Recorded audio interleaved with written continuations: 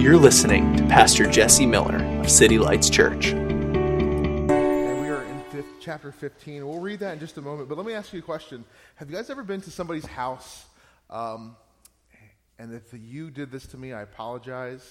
I don't mean any offense by it, but I'm just saying.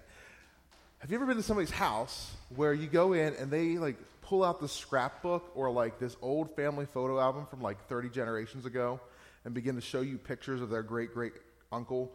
And you're like, why are you showing me this? I'm not even related to you. Thanks for the information. You guys know what I'm talking about? Anybody ever go through that? Or they're just like, hey, look, this was Christmas in 1932. This is what my great-grandfather got, and then he gave it to me. You're like, are you going to give it to me? Is that why you're telling me this? What's the? So you guys know what I'm talking about. That little bit of what is the point of this conversation? Why are you showing me this? I want to show you a picture, right? And this is something we found when we bought the building here. When we got this building, we bought this. It was a Methodist church for almost 200 years. This is a very old building, in case you didn't know. Early 1800s. They actually started meeting in the late 1700s, and then I think this building was erected in the early 1800s. So anyway, we're in the building, and they just left it abandoned, basically, all kinds of junk. But then I found some really cool things, right? And so one of the things is this picture, which you won't be able to see from that distance. We're not going to pass it around. You can come look it up at later.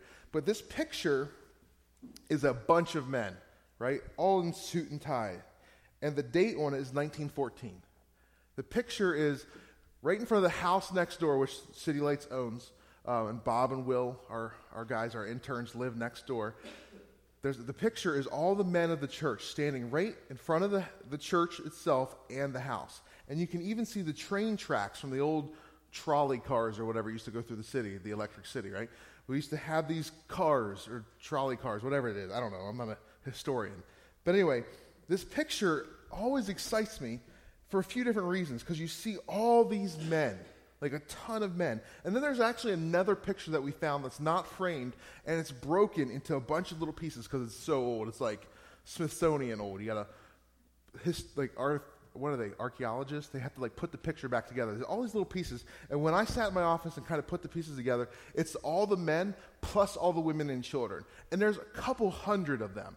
And the weird thing about that picture is there's only one person smiling. It's one lady in the back.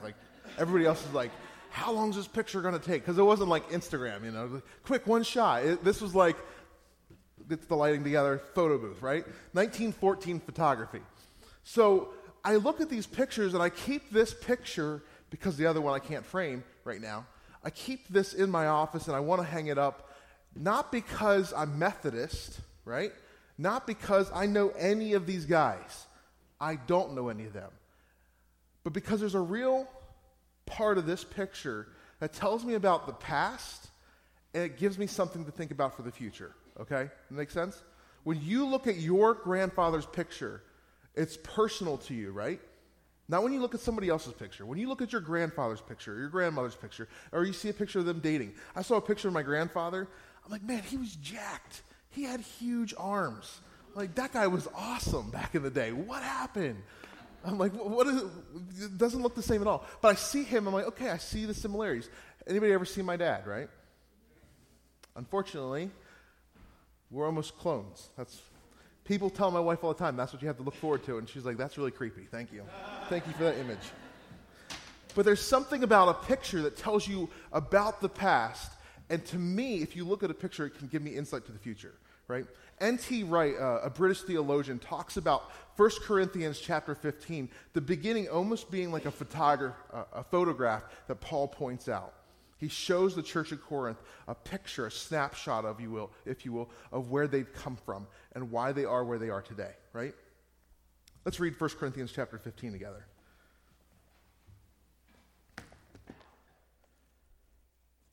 Starting in verse 1. If you don't have a Bible, the one in front of you, you can have that. It's a gift. You can keep it. We want every person to have a Bible of their own.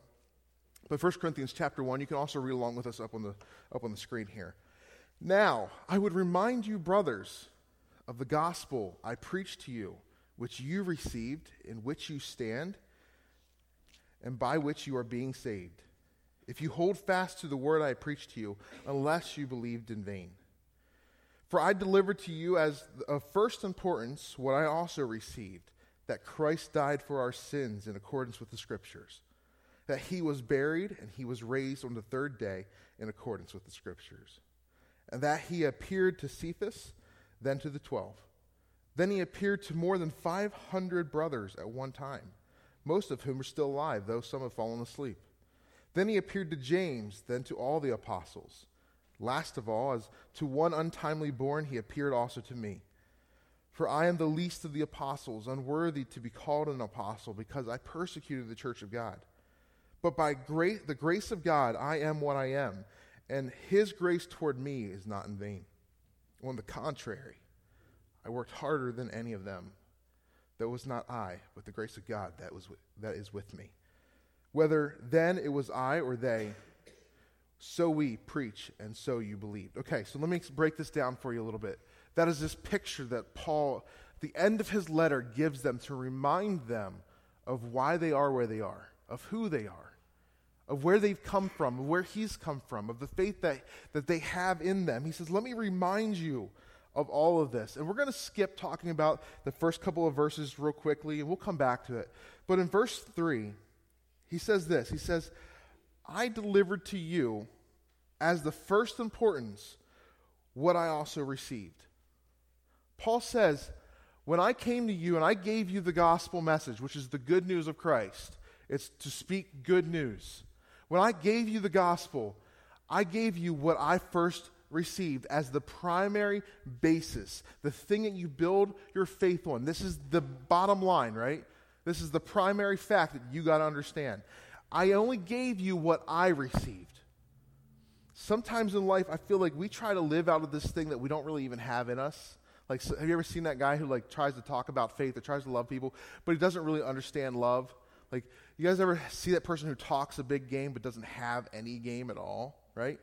It could be sports. That's probably the most common one. Like, there's always a sports star talking about him being the greatest. The next game, he's on the sidelines because he fumbled the ball 3 times. So it's just a mess.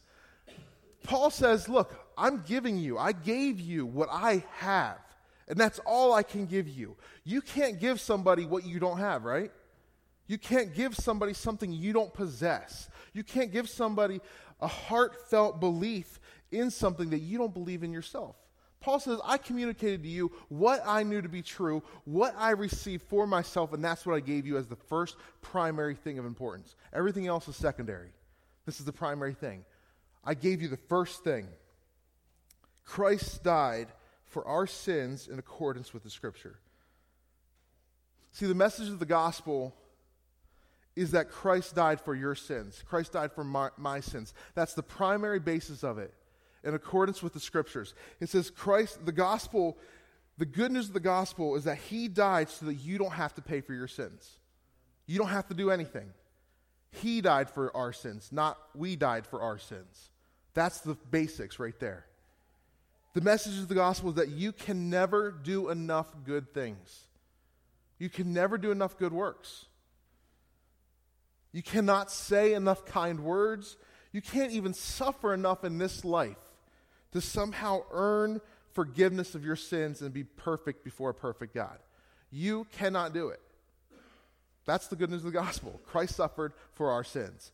I've met some people who think, and there are different parts of Christianity that somehow believe if we suffer a lot, if we take on all these stripes and all these sicknesses, and if we really suffer for the gospel, then somehow our moral standing gets really high up and we've kind of achieved this spiritual enlightenment, right?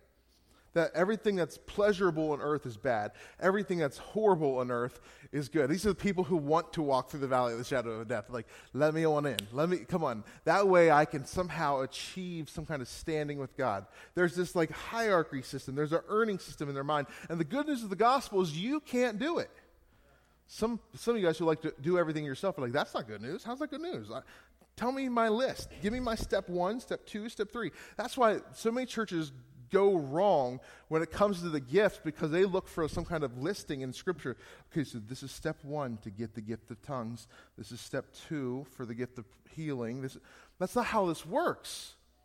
Our salvation is a gift. You don't earn it. You receive it, right? I've told you this story before about this watch that I wear. First Valentine's Day where we're dating, and Ashley gives me this watch, a $300 Citizen Echo Drive. I was frustrated. I was not as happy as I should have been. Why? Because I didn't earn it in my mind. I didn't give her something of equal value. You will never give God anything of equal value for the price that he paid on the cross. You will never do it. He suffered for our sins. That's the good news of the gospel. It's a free gift. I saw her face whenever I looked angry about this watch and turned to tears, and I began, no, I love it. It's the best thing ever. Like, I wear it every day, right? Would you know the price that somebody went through and how much they love you? Her tears of love is like, why didn't you just receive my love? I wonder how many of us live in life with the gospel like this, where we just can't receive it. We got to earn it. He says the foundation of your faith, Christ died for our sins in accordance to the Scripture. This was something that was prophesied about. This was something promised. We see it in our home groups. We're walking through the Genesis. Genesis points to the fact that one day our Redeemer will come and pay the penalty for our sins. This was something promised throughout the entire Old Testament, that one day this Messiah would come and bear the sins of the world and take it upon himself. This is the good news of the gospel. He takes it for us. This is prophetic. And finally, here it is today. Paul is telling them, look, here it is. It was prophesied. It was told us. It was told for us. Verse 4, he was buried and he was raised on the third day in accordance with the Scriptures. Good thing about this is he wasn't just a spiritual man who died and stayed dead. He didn't stay dead. I don't know if that's proper English or not. He didn't stay dead. He arose. He's back to life. That's what makes him unique beyond all the other people who claimed to be the Messiah during that time, and there was a bunch. He was the one that rose and was publicly seen. It says first to Cephas, which is Peter, and then you see this other list, and then to more than 500. I love that Paul's like, I'm not going to exaggerate. I'm going to stay under 500, but it was more than 500, right? So all these people see the risen, resurrected Christ. If you don't believe me, there are early historians who were not Christian who can, in their writings, talk about this risen Messiah figure, this guy who did miracles, witnessed miracles, and wrote about it from an outsider perspective. This happened. Historically, you can look, if you don't believe me right now, and I'm not trying to argue with you about the risen Savior or not, but historically, you can find that Christ is documented to be a risen Savior. He's not dead. That's the good news of the gospel. We serve a living God, not a dead one. He defeated death. We'll see that in the next few weeks. We're going to talk. Paul goes into talking about resurrection, what that means to us as believers today. He defeated death as promised in accordance with the Scriptures, it says. This is another thing promised that was that people didn't understand. What is it going to look like? And then here Jesus comes. He dies in our place and raises to life as the first fruit of this new creation. He's the first fruit of what we get to experience. He defeated death as promised. Last of all, verse 8. Last of all, as to one untimely born, he appeared also to me. For I am the least of the apostles, unworthy to be called an apostle, because I persecuted the church of God. His faith, that's a weird phrase, as to one untimely born, right? What does that mean? What are you talking about? It's really, if you look at the word untimely, it really is a traumatic birth. He says, all these apostles, the early disciples, the witnesses, they got to witness him in this like real clear, like slow process. I mean, women, birth can be traumatizing, right? But it can also be slow and not as traumatizing. You know, it can either be like the long, slow process in the hospital with, you know, the epidural, there it is. That is a miracle of God, isn't it? That is a modern miracle through the hands of men from the heart of the Father. You can either have this slow birth process where it's not easy, because birth's not easy. I'm not going to be that guy who says birthing is easy. It's ridiculous.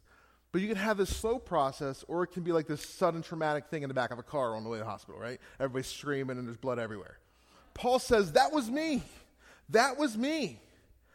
I'm the untimely born one, the traumatic birth into this new family of God. We talk about being born again. That means being birthed spiritually, being reborn into a knowledge of a good, loving Father and salvation in me, right? So Paul says, that was me. I was untimely born. It was traumatic. I'm on my way to kill Christians, literally kill them. And God appears to me, blinds me, knocks me off my horse. I'm blinded, and he says, why are you persecuting me?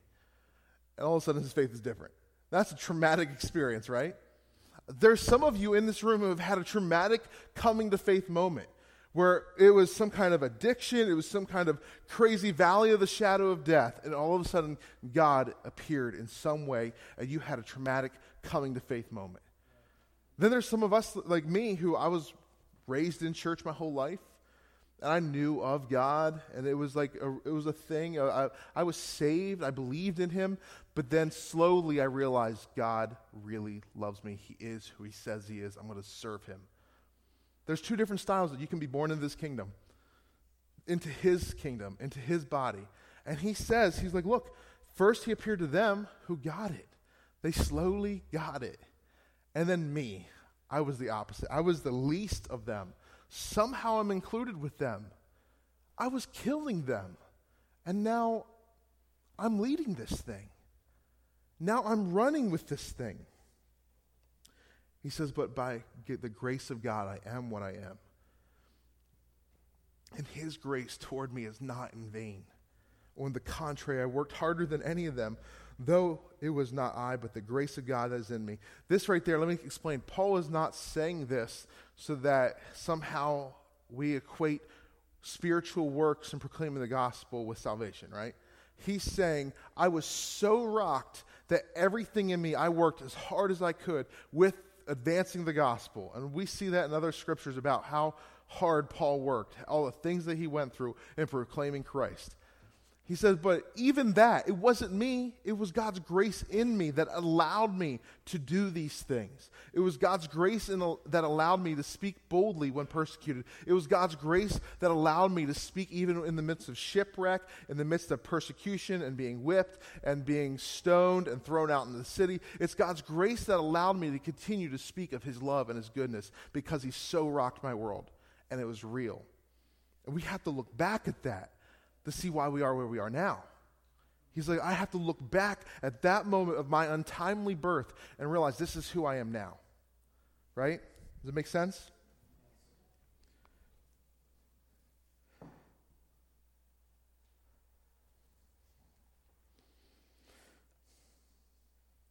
It was traumatic. By grace, the grace of God, I am what I am. His grace toward me was not in vain. I want you to understand, some of you guys have come to faith you've been a believer for a long time, some of you recently, but I want to tell you something. Your conversion, your understanding, your receiving of Christ as Lord and Savior is not in vain. It's not wasted. This is something that I deeply, deeply desire our church to understand, is that this Christianity is not about religion. It's not about an acknowledgement of some gods far off in space. It's about being empowered to be on mission by the grace of God inside of you so that his grace is not wasted. His grace in your life is not so that you can have a happy American dream life and go to church on Sunday. His grace in your life is so that you can live every moment, every day on mission and in a right relationship with the Father.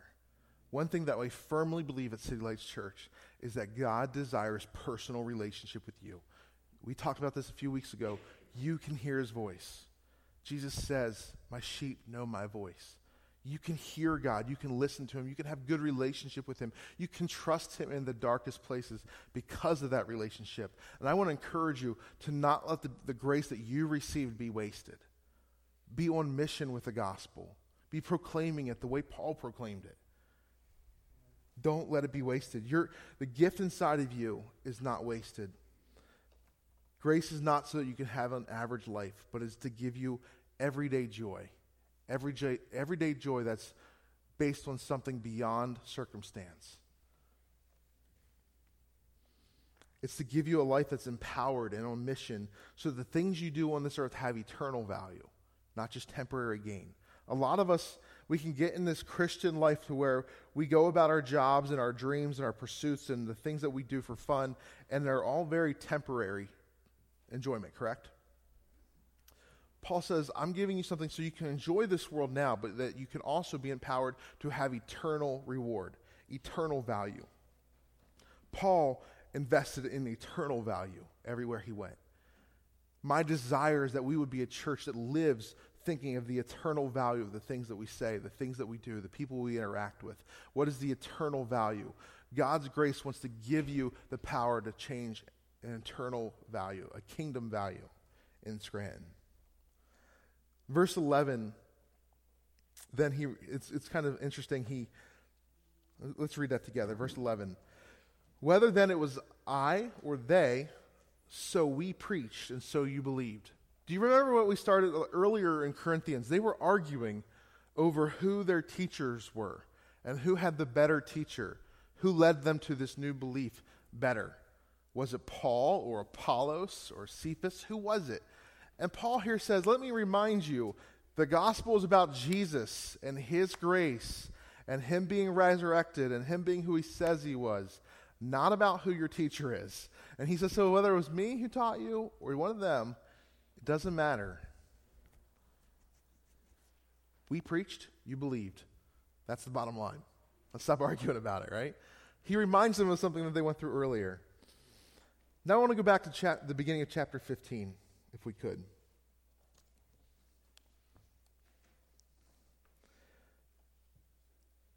He says, I remind you, brothers, of the gospel I preached to you and which you received. I want to talk about you received. Each one of us, we have this moment where we have heard the gospel. We've heard it portrayed and proclaimed to us, this free gift of salvation, this relationship through Christ. And then at that moment, we have to respond. There is, to the Corinthians, he says, I preached it, you received it. There was something on their end. In church, I would say the same to us this morning. When the gospel is proclaimed of us, we can either receive it or we can not.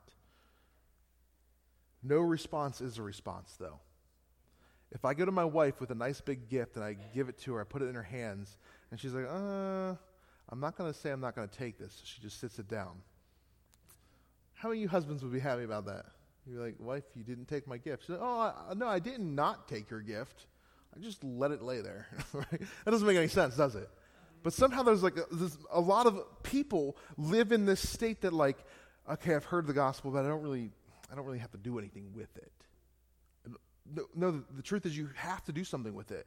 To walk away from it is rejection of it, right? You cannot just walk away from it. Well, people say, this is a common one, well, I believe that he existed. I can't argue that Jesus didn't exist. And I believe that he was good, but not that he's God or in any way Lord in like a real personal way. I love, and I've talked about this before, but I love C.S. Lewis. He shares this idea in Mere Christianity. C.S. Lewis is another brilliant British theologian. He says, really, when it comes to Christ, we only have three options. He's either Lord. That means when Jesus said, I am God, that I am he, I am the way, the truth, and the life, I am all these things, and I am the Lord, then he is Lord. So if he said it, and it's true, then he's Lord. The second option is he's a lunatic, right? If you walk around telling people that you are the Lord, that you are God of the universe, most of us in here are going to think that you're a lunatic, right? Or the third thing is he's just a bad liar. He's a compulsive liar. There's no place to look at Christ and say he was a good teacher. If you have a great teacher in college, right, and she teaches you all these brilliant things about whatever subject, and she teaches you about philosophy and the way of life, while saying that she is deity, you're not going to call her a good teacher anymore. You're going to call Clark Summit State Hospital. This lady's I think we need to fire her. She needs some time off. Our work's gotten too much for her, right? C.S. Lewis says you have three options. We can only respond to the proclaimed gospel with three conclusions. That he is Lord of my life, Jesus was a liar who liked to deceive people, or he was a lunatic who really believed his own lies. There's no other ground. There's no other place. And when we see the gospel that's presented to us, we have to make a decision. We have to say, yeah, Jesus, you are who you are, so all of my life is yours. Only true life is found in you. I can only have real eternal life in your presence. Or we reject it. The second part of that verse, of verse 3 that I want to look at, is in which you stand. When we see the lordship of Christ, when we receive the gospel, it's a present tense, continual thing. I stand on him and who he says he is and who he says I am. So when every storm comes in life, every area of confusion or darkness or brokenness comes, I stand on the gospel. My faith is built on that one thing. My life is revolving around that one thing. Everything I do, my whole family, we stand on the fact that Jesus is Christ. He is the Lord. He is God. He is everything. I can experience his presence in my life. I live for him, not for me. That's the place I stand. So Paul says to them, look, church, you guys have been a mess for a long time. And we've talked about all these issues so far up in this book. But let me remind you, Jesus Christ, the risen Savior, he is the one that I preached, you received, and you stand on him. That's the place you stand on. That's the one you stand on. He's the area that your life is based. If you've received him to be who he says he is, then every other belief system, every other place of security, every purpose fails to hold you up. Only him as Lord will hold you. Maybe you have lived the life trying to pursue these dreams and passions, or maybe even higher states of enlightenment. You've pursued religion, you've pursued spirituality, you've been trying to figure this thing out. What is the meaning of life? And it's left you empty or tired or confused or frustrated. I want to encourage you that Christ says, pursue me, and I'll give you a place to stand. I'll give you new passions. I'll give you a new heart full of joy and purpose. Jesus says, come to me and I'll give you the truth. Not a truth, but the truth. Jesus said, I am the way, the truth, and the life. And finally we see in verse 2, and by which you are being saved, if you hold fast to the word I preach to you, unless you be believed in vain. See, let me explain that. Our salvation is not on some kind of daily faith meter, like one day our faith meter is really low, so we've lost salvation. One day it's really, really high, so we've gained a ton of salvation. All of a sudden we're really, really saved, right? That's not what this verse is talking about at all. Honestly, when you look at that word, which in the ESV is translated as being saved, you are being saved. It's every day of my life I am saved in Christ. Every day, every issue that I walk through, every sin that I fall into, my faith, the thing that I put back here, when I came and I received Christ, I am standing on it and I am being saved in it. Every day I am being saved in Christ. It's an active daily part. When you look at the Greek, it is an active word, not a passive. It's not like, some of us can say, I was really good at football. That's a very different tense, right? I was good at something, or I did do this, or, I went to the store. This is, I am saved, continual. In him I stand. In him I am being saved. It's happening every day. When I wake up, I am being saved by the presence of Christ in me. The penalty, what he did on the cross is continually saving me every day of my life. That's good news for you. I heard a few amens. It should stir our hearts and our affections. Every day when you wake up, you are being saved. You are standing firm in the gospel because of what he has done, because of who he is.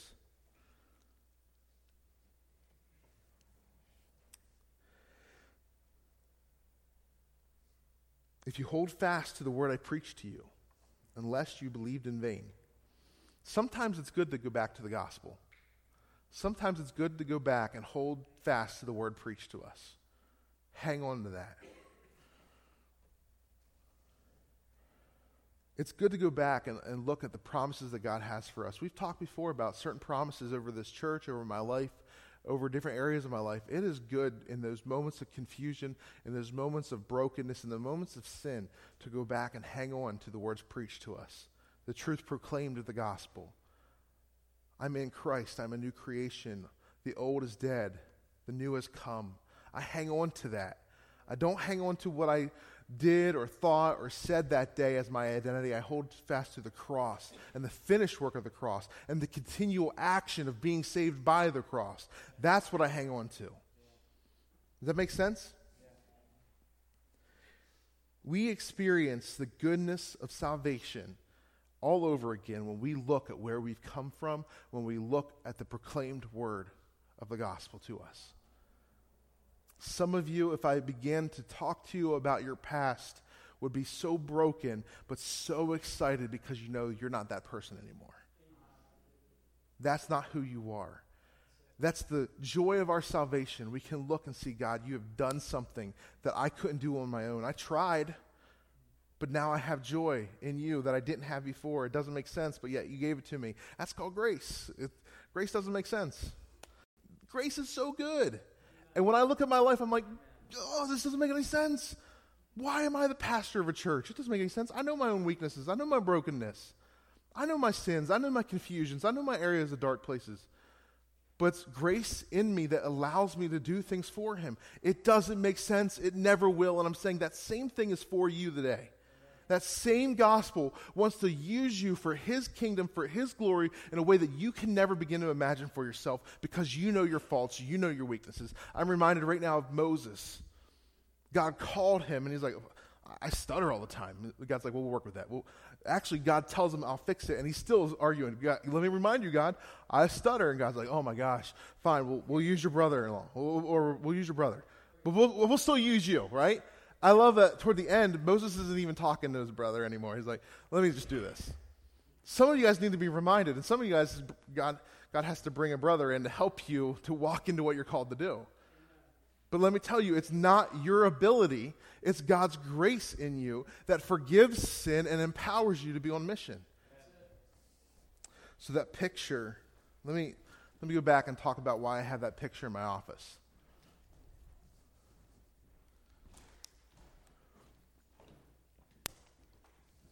That picture is in my office not because it's cool and vintage and it's hip to have the vintage picture in your office, right? Everybody's got that old antique now. It's good. I like antiques. It's cool. But that's not reason why. What that picture tells me and the other pictures is that we can pack this building out. We can fill every pew. Because I look at this picture and I think, how did they sit in there? How did they get into that building? Because at that time, the cafe wasn't here. So all those people, which is a couple hundred people, were in this room, right? This space right here. Put those walls down. They were here and then underneath of us. Whatever that looked like in 1914. I don't know. Right? That's what they were. They were packed out. Everybody got their suits and ties on. They looked professional. It was 1914, so they probably had like a, Shane, like that kind of voice. I don't know. I'm just kidding. I do that with my kids all the time just for fun, and they start doing it back. It's hilarious. Anyway. But it's 1914. I don't know what they did, but they filled this place up, right? They filled this place. In 2011,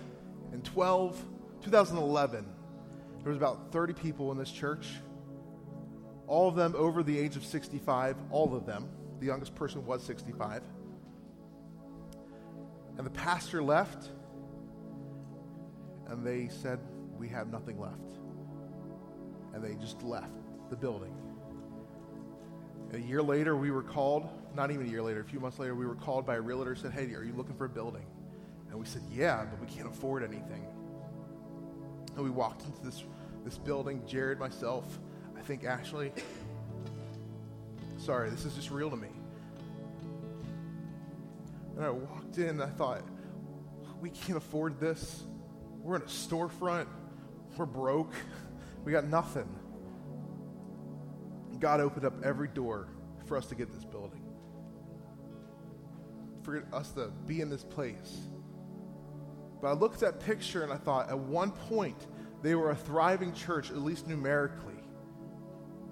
But where were they at with the mission of the gospel? Because somewhere from 1914 to 2012, they stopped reaching the people of Scranton, Pennsylvania. They stopped proclaiming the gospel. They stopped bringing people in. They stopped putting a vision and a mission in their heart. Because we see in the Old Testament, without a vision, the people perish. You and I have to look back at this picture, the snapshot of the gospel in 1 Corinthians chapter 15 and say, this is why I am who I am. It's God's grace in me. It's the power of the cross. It's his resurrection. It's this new life that was witnessed and I believe and I receive and I live from. I live from this place. At some point, a whole church of people lost that. They stopped reaching Scranton, Pennsylvania. And I have that in my office because I never want to be so full that I'm content in myself and in my moment that I stop thinking about the future generations with the gospel of Jesus Christ. That's why we do baby dedications. It's so that the next generation knows how good he is. And if they don't, they're missing true life. They're missing the way, the life. They're missing it. We have to stay on mission. Some of us in this room, I'm closing with this, some of us in this room are like the Corinthians. We've already received it. We came to faith. But man, our lives have not been standing on it. We've been arguing over teachings. We've been arguing over sins, like what we can do, what we can't do. And now that we're in Christ, we can do all these things. It's just ridiculousness. We've been arguing over how do we give or what do we give. We've been arguing over like how can we sue our friends. Like what is this? Right? There's so many ridiculous things in 1 Corinthians that we've gone through so far, right? Even dress. What can I wear? Head coverings. And what was it? Paul says, stop. Go back. What's the premise that we stand on? It's the gospel of Jesus Christ. Some of us have been living like we're merely human, Paul says. When we're in Christ, we're not merely human anymore. We're a new creature, alive in Christ. We are a new thing. Grace wants to put us back on mission, not to get salvation, but because of salvation.